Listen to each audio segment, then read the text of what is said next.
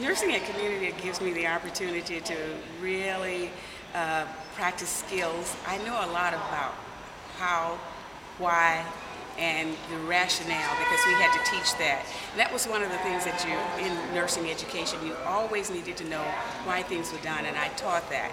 But this gave me the opportunity to actually go and do hands-on practice. I didn't want to be an administrator, just a bedside nurse to make sure that I had that practice component down. And when I gave examples to my students in class, they were valid examples of real patients in real situations and real nurses. One of the things I really like about this is that they include nursing research, and they do ongoing studies that have to do with patients' well-being, staff well-being, and they initiate a lot of the programs, and they allow our students, our graduate students, to come in from the outside and also do studies that will help with patient care in the long run.